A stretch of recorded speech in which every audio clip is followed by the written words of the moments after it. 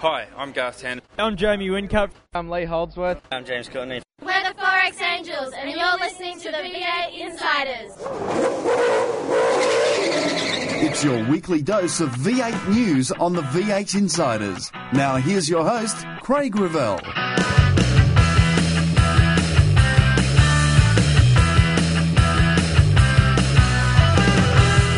It's the night before the 500.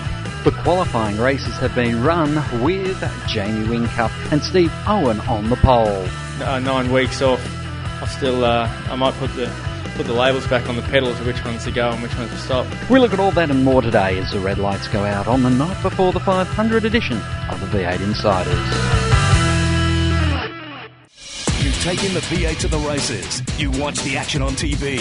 Now read about them in V8X Magazine. V8X Magazine, dedicated to just one thing, V8 Supercars. Showcasing some of today's best writers and award-winning photographers, V8X brings you all the news and in-depth interviews demanded by today's V8 Supercar fans in one action-packed magazine. V8X, the #1 magazine in V8 Supercar coverage. Out now.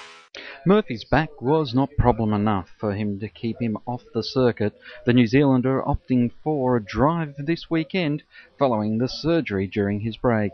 So far it's been okay, no dramas, and the racing we've done, or the laps I've done, hopefully it'll be right tomorrow.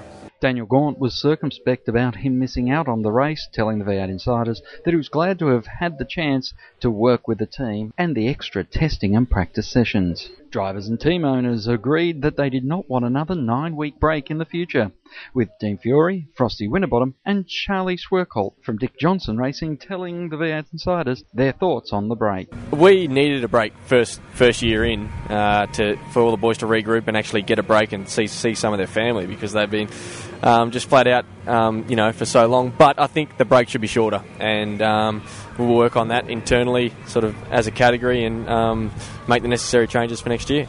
Yeah, I'm a driver, so I want to be in the car all the time, but I think my opinions differ to the teams because that gave them a fairly good break. It's been a long break. We've all been really busy getting everything prepared and all that sort of stuff, but it's probably a little bit long just to keep the momentum, flowing and all that sort of stuff. But yeah, quite a lot of the boys had holidays. I didn't. I was out there looking after all our sponsors, travelling Melbourne, Sydney, etc. and all that sort of stuff. But it was good for the guys that had some time off. They needed some time off. But yeah, it is a little bit long, I think. But we're all going now, so it's all good. Mark Scaife said he would consider taking a wildcard offer if it was out there. I mean, I haven't really thought about that, Craig, to be honest, but if something come up at some point, if something happened and, we could have a run, well, fantastic, but it's certainly not, it hasn't been on my radar so far, but as I said, if something come along, we'll have a bit of a look at it. Qualifying for the 500 provided an interesting day, with the Group 1 qualifying session seeing James Moffat, the first driver off the circuit, bringing out the red flag. Steve Owen was the quickest, confirming the confidence Triple Eight had placed on the V8 Journeyman. Yeah, I think in one respect, being in the Fujitsu Series this year has been such a positive because you just expect to roll out and be up the front and start off pole. So it's a little bit of a change of suit, but similar mentality with the team. So, I feel like I'm just privileged to be a part of it. As Warren Luff in the Courtney car secured second place, Shane Van Gisbergen showed consistency, topping off the times on Friday, as well as third fastest on Saturday. Garth Tander was fourth quick, with Bargwanna and Perkins also in the top 6. Scaife was fast early in the session, making the top 10, but was balked on his final lap. In Group 2, David Russell was lucky to escape a big off, but Tony Ricciardello was not so lucky, bringing out the red flag. Lowndes, who led the time before the red, had an off which allowed his teammate Jamie Whincup to take the top spot, until Rick Kelly bumped him off with 5 minutes to run, and that time held up for the rest of the session. James Courtney, the points leader, finished in 4th place after being well down throughout the qualifying. Will Davison turning around what has been a disappointing year with a 5th place. Steve Owen had the drive in the race. In the Group 1 qualifying race, he led untroubled from the front of the field. The battle for the race was between Jason Bargwanna and Garth Tander, the former teammates offering no quarter, Spargs taking second. Come on, you think Garth Tanner's going to make it easy for anyone? Like, he was a little bit stronger under brakes probably, but we had better rear grip and better mid-corner speed, so it was just a bit of time. I had to just keep pressure on him and we got through. Shane Van Gisbergen was able to take third ahead of an ailing Tander and Jason Richards. Group 2's qualifying race saw Rick Kelly drive away from the field. The Jeff Emery car getting bogged, causing a safety car, allowed Craig Lowndes to close the gap, but Kelly held on in the 3-lap dash, driving away from Lowndes, who finished second, Courtney third, Richo and Frosty for Ford Performance Racing rounding out the top 5. With the field set, it's Whincup and Owen on the pole, with Rick and Owen Kelly out of position number 2.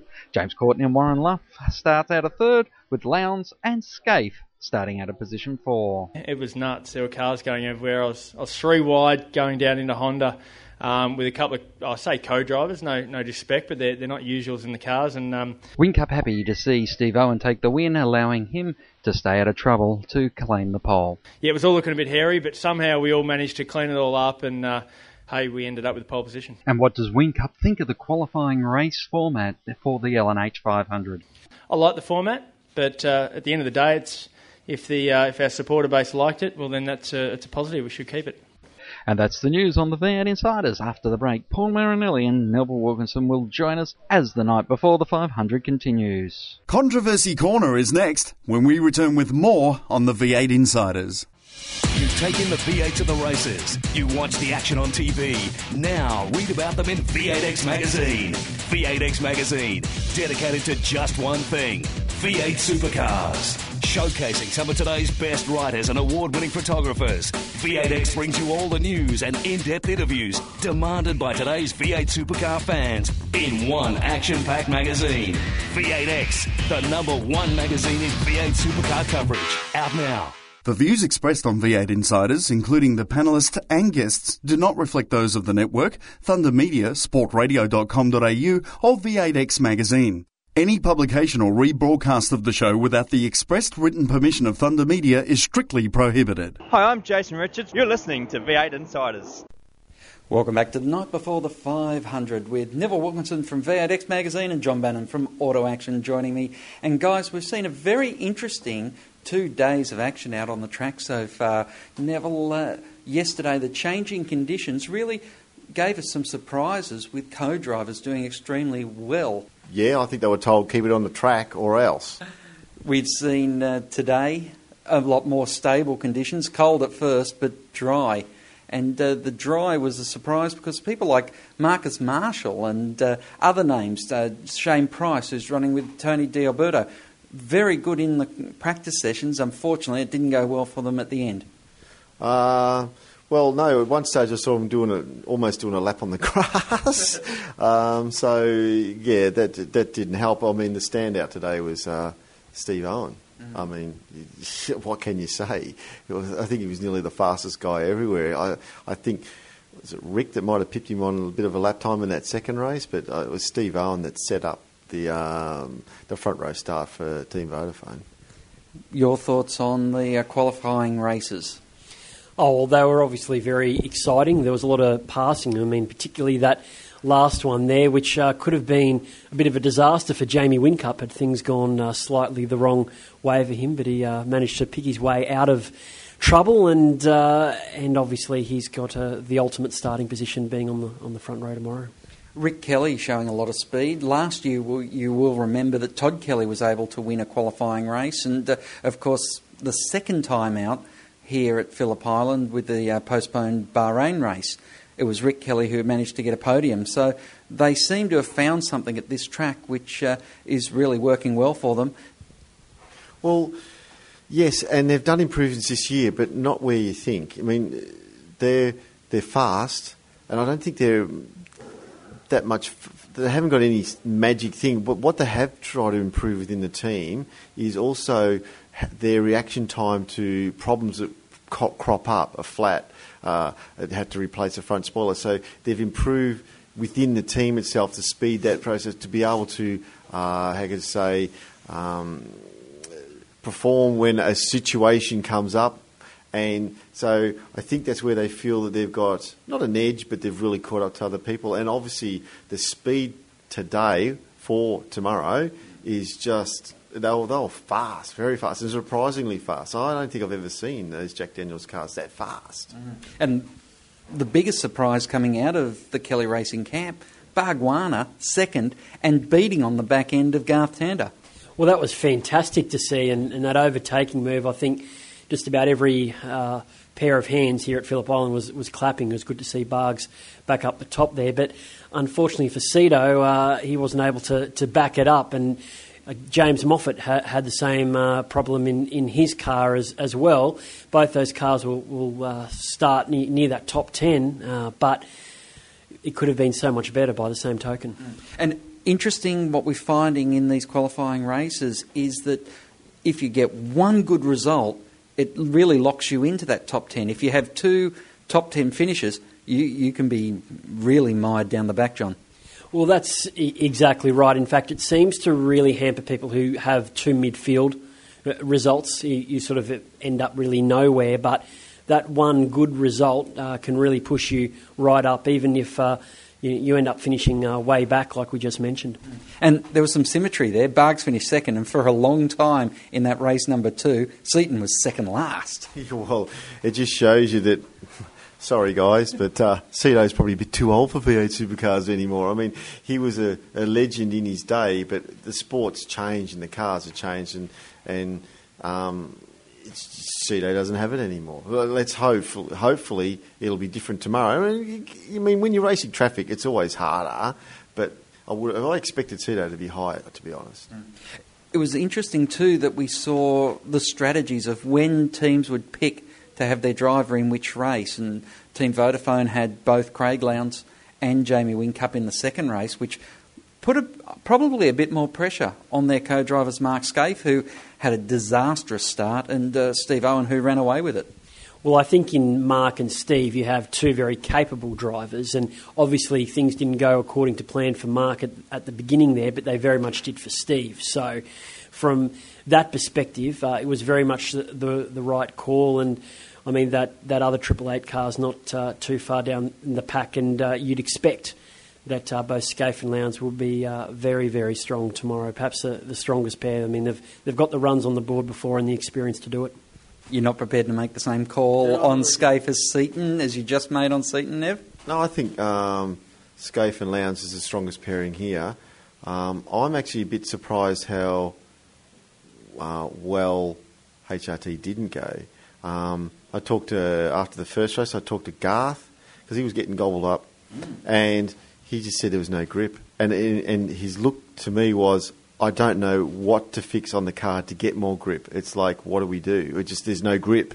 And other people have got grip. Garth didn't have it. So I would say to people, keep an eye on HRT, because they have a very long day. They're going to do there's a lot of work to be done tonight. I don't know what they're going to change, but it could be a very long day for them tomorrow.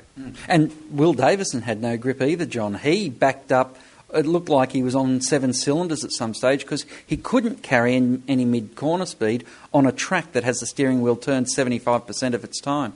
Well, I think we have to remember here, it's hard getting these cars set up for endurance trim, in that you've got 2 separate drivers with 2 different likes in the car, and you're trying to adjust to those things all the time. And we even saw in the press conference here James Courtney saying, well, his setup was all over the shop for his run, and he won't be doing that tomorrow. So I think a lot of them, even though they were qualifying races today, I don't think any of them were too phased, those top runners, where they finished. I think it was a bit of testing to make sure that everything is right for tomorrow.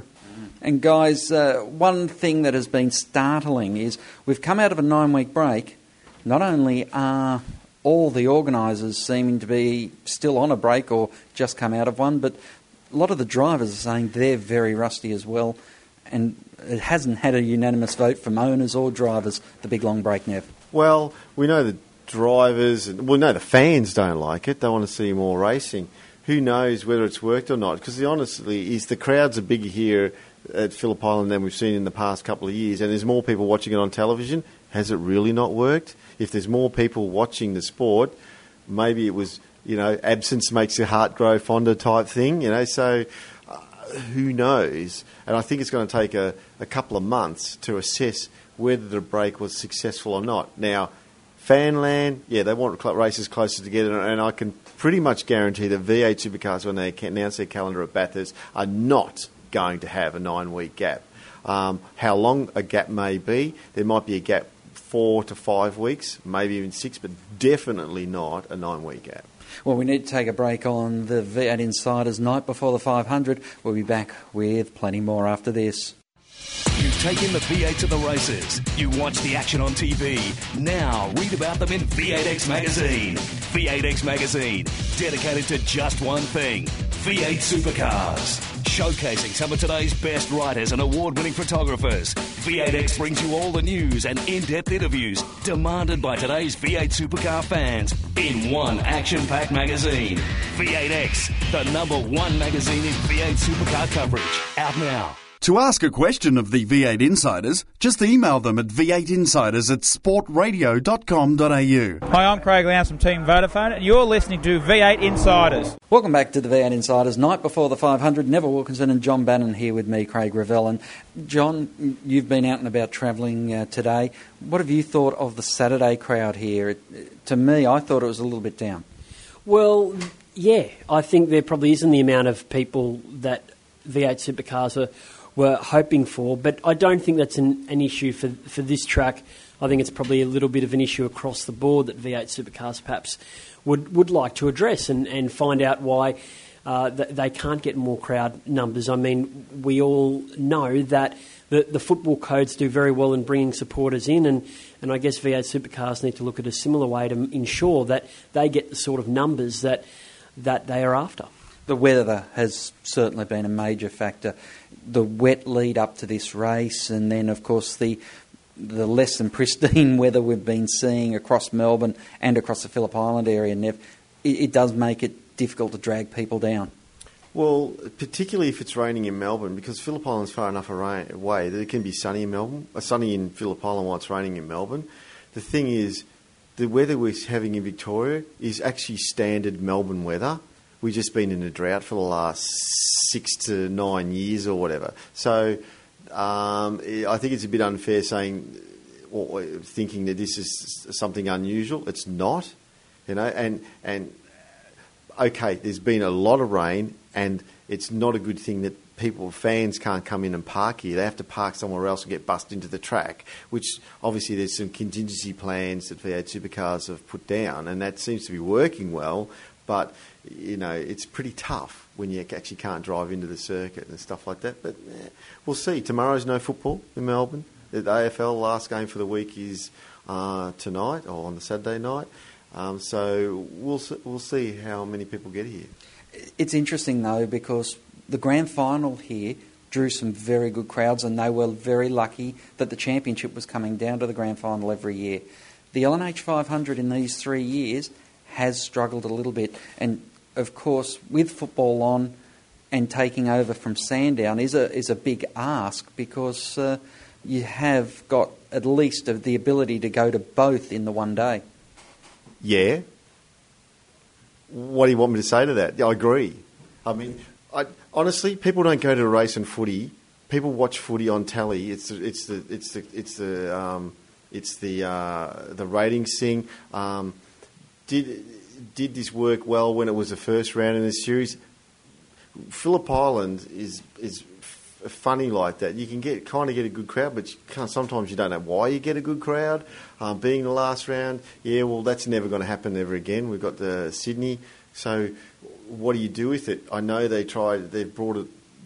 They replaced Sandown. Used to be the round before Bathurst. Now they made it Phillip Island. Maybe that was V8 Supercars trying to see if they can get a better crowd here, make it a long distance race. It is a track made for long distance races. It's a beautiful track here, and this is part of what the whole conundrum is it's such a great place, and the crowds could be better. They're not bad. They could be better. And John, of course, they've pushed hard. They've gone with the camping. They've gone with tonight an activity with all the drivers and a sausage sizzle for the people at the track. It's not as if they're not trying. Oh, I think overall they're doing a very, very good job. And I think, as Neville's touched on, I don't think the crowd numbers are terrible or disappointing by any means. They're probably just not exactly where that they want to be. But then again, I don't have the figures in front of me. So to that extent, I can't answer the question because I don't know how many people exactly were at the track today. All right, who's going to be at the track tomorrow taking the trophy on the podium? It's a tough question, but I actually think the Kelly car will, with Owen Kelly and Rick Kelly, provided that they keep out of trouble. It's very quick, and as Neville's touched on as well, surprisingly so. You can't rule out Lowndes and Scaife, but I guess we'll just see what happens. Nev?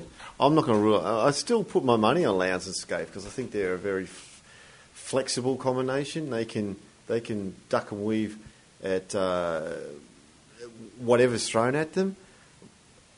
Owen Kelly, I knew he was fast, but it's surprised how well he's done. I think there's a very flexible combination here, and I think flexibility is the key because there could be a shower. It's Victoria, it's Phillip Island. There could be a shower through a local shower, and they could sort of cat amongst the pigeons. The Kellys, yeah, definitely in there. The thing is, I'm surprised how, well, I wouldn't say bad, but like I said, HRT is probably not as strong as I thought they were going to be, and that's probably the cat amongst the pigeons in mine because I would have put HRT second, if not challenging. But unless they make some serious changes, they're slightly uncomfortable in that team. Yeah, and I guess the other thing that is quite interesting is you go into that Team Vodafone dynamic and you have Whincup and Owen who are just dead set serious. They're down to business, they're talking very seriously, they're talking with their engineers, and they just seem to be all business. You see the other two jump out of the car, Lowndes and Scaife, and they're, oh man, we were sideways, and you see the arm actions and the gestures, and there's a real different dynamic just across the garage there on how these two guys are looking at this race. Two of them look like they're having the ball-tearing excitement, and the other two are going, we've got to get that championship lead back off Courtney, who's a man we've virtually haven't talked about. Well, he's definitely one to keep an eye on as well, and just by the mere fact that he's got a lead to defend. And Luff has acquitted himself quite well. So you can't discount that team. And I they're a bit of the quiet achiever because they're up in Queensland, all then so is Team Vodafone. He's kind of like, they're going to be up there.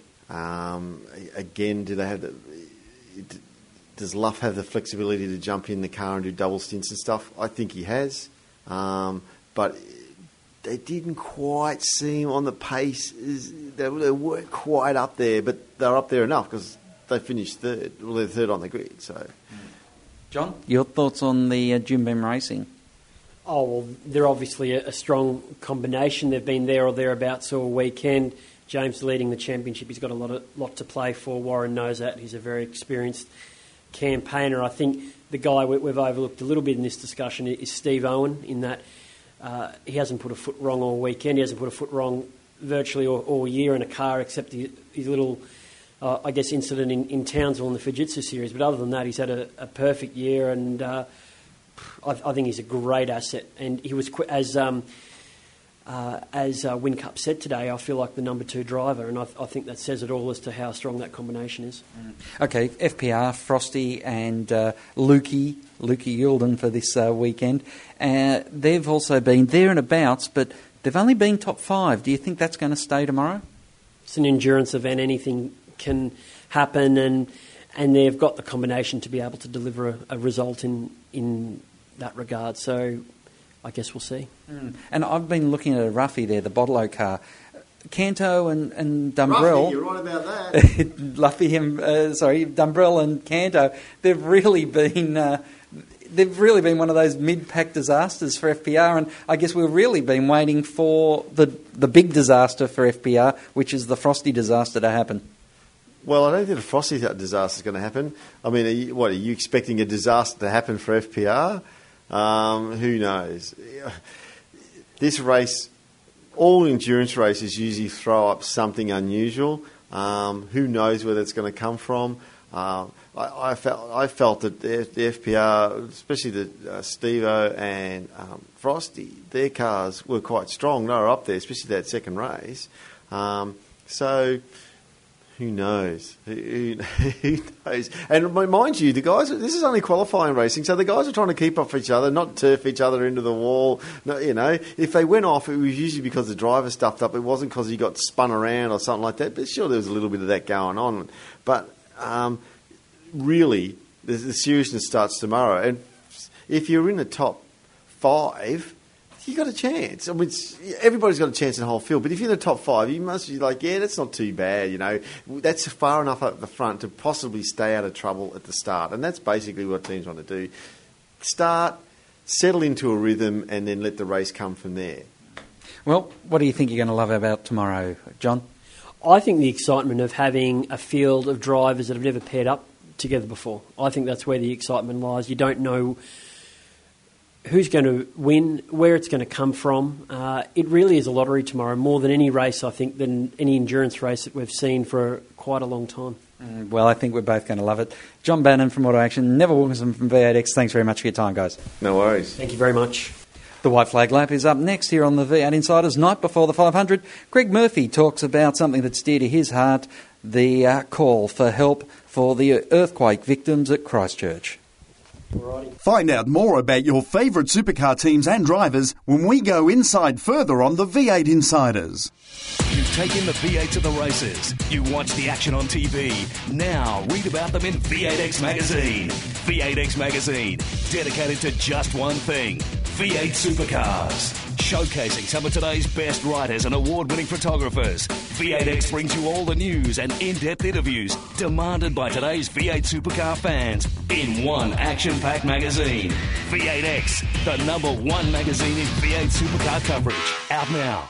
Hi, I'm Shane Van Gisbergen. You're listening to V8 Insiders. On this edition of the White Flag Lap, Greg Murphy may be recovering from his back nerve injury, but he was very mindful and concerned of the victims of the Christchurch earthquake. I don't think people really realise how bad it is. It's substantial. I suppose the difference is that no one was killed. So. I think the Haiti earthquake was around the same size, and they lost thousands upon thousands, tens of thousands of people were killed in a very populated area and unstable sort of buildings and infrastructure. Whereas obviously New Zealand's a little bit ahead, I suppose, in somewhere like Haiti. So but still, the damage is horrific. People displaced from homes, hundreds of thousands, over 100,000 homes apparently. So that's well over a couple 100,000 people. Aren't living in their usual dwelling, so that's pretty serious. I suppose, fortunately, we do have better infrastructure to cope. But I know a lot of people down there, and every single person that I know down there has been in some way affected through their business or their personal home. So it's a shocking scenario, and so it's just lucky that no one was hurt or seriously hurt. And of course, you're calling out for people to help. It's nice for people to think about it. There is obviously some people are going to be going to lose out more than others, but it's nice if people do contribute. But we are, as I say, pretty fortunate over there that it's not as bad as a third world country, and the government is there to support it as well. So, but yeah, a lot of people do need help. My thanks to Greg Murphy, and you can donate online to help the victims of the Christchurch earthquake at redcross.org.nz. As the checkered flag waves over another edition of the V8 Insiders, till next time round, keep smiling, and bye for now. Join us next week for more V8 Insiders, only on v8x.com.au.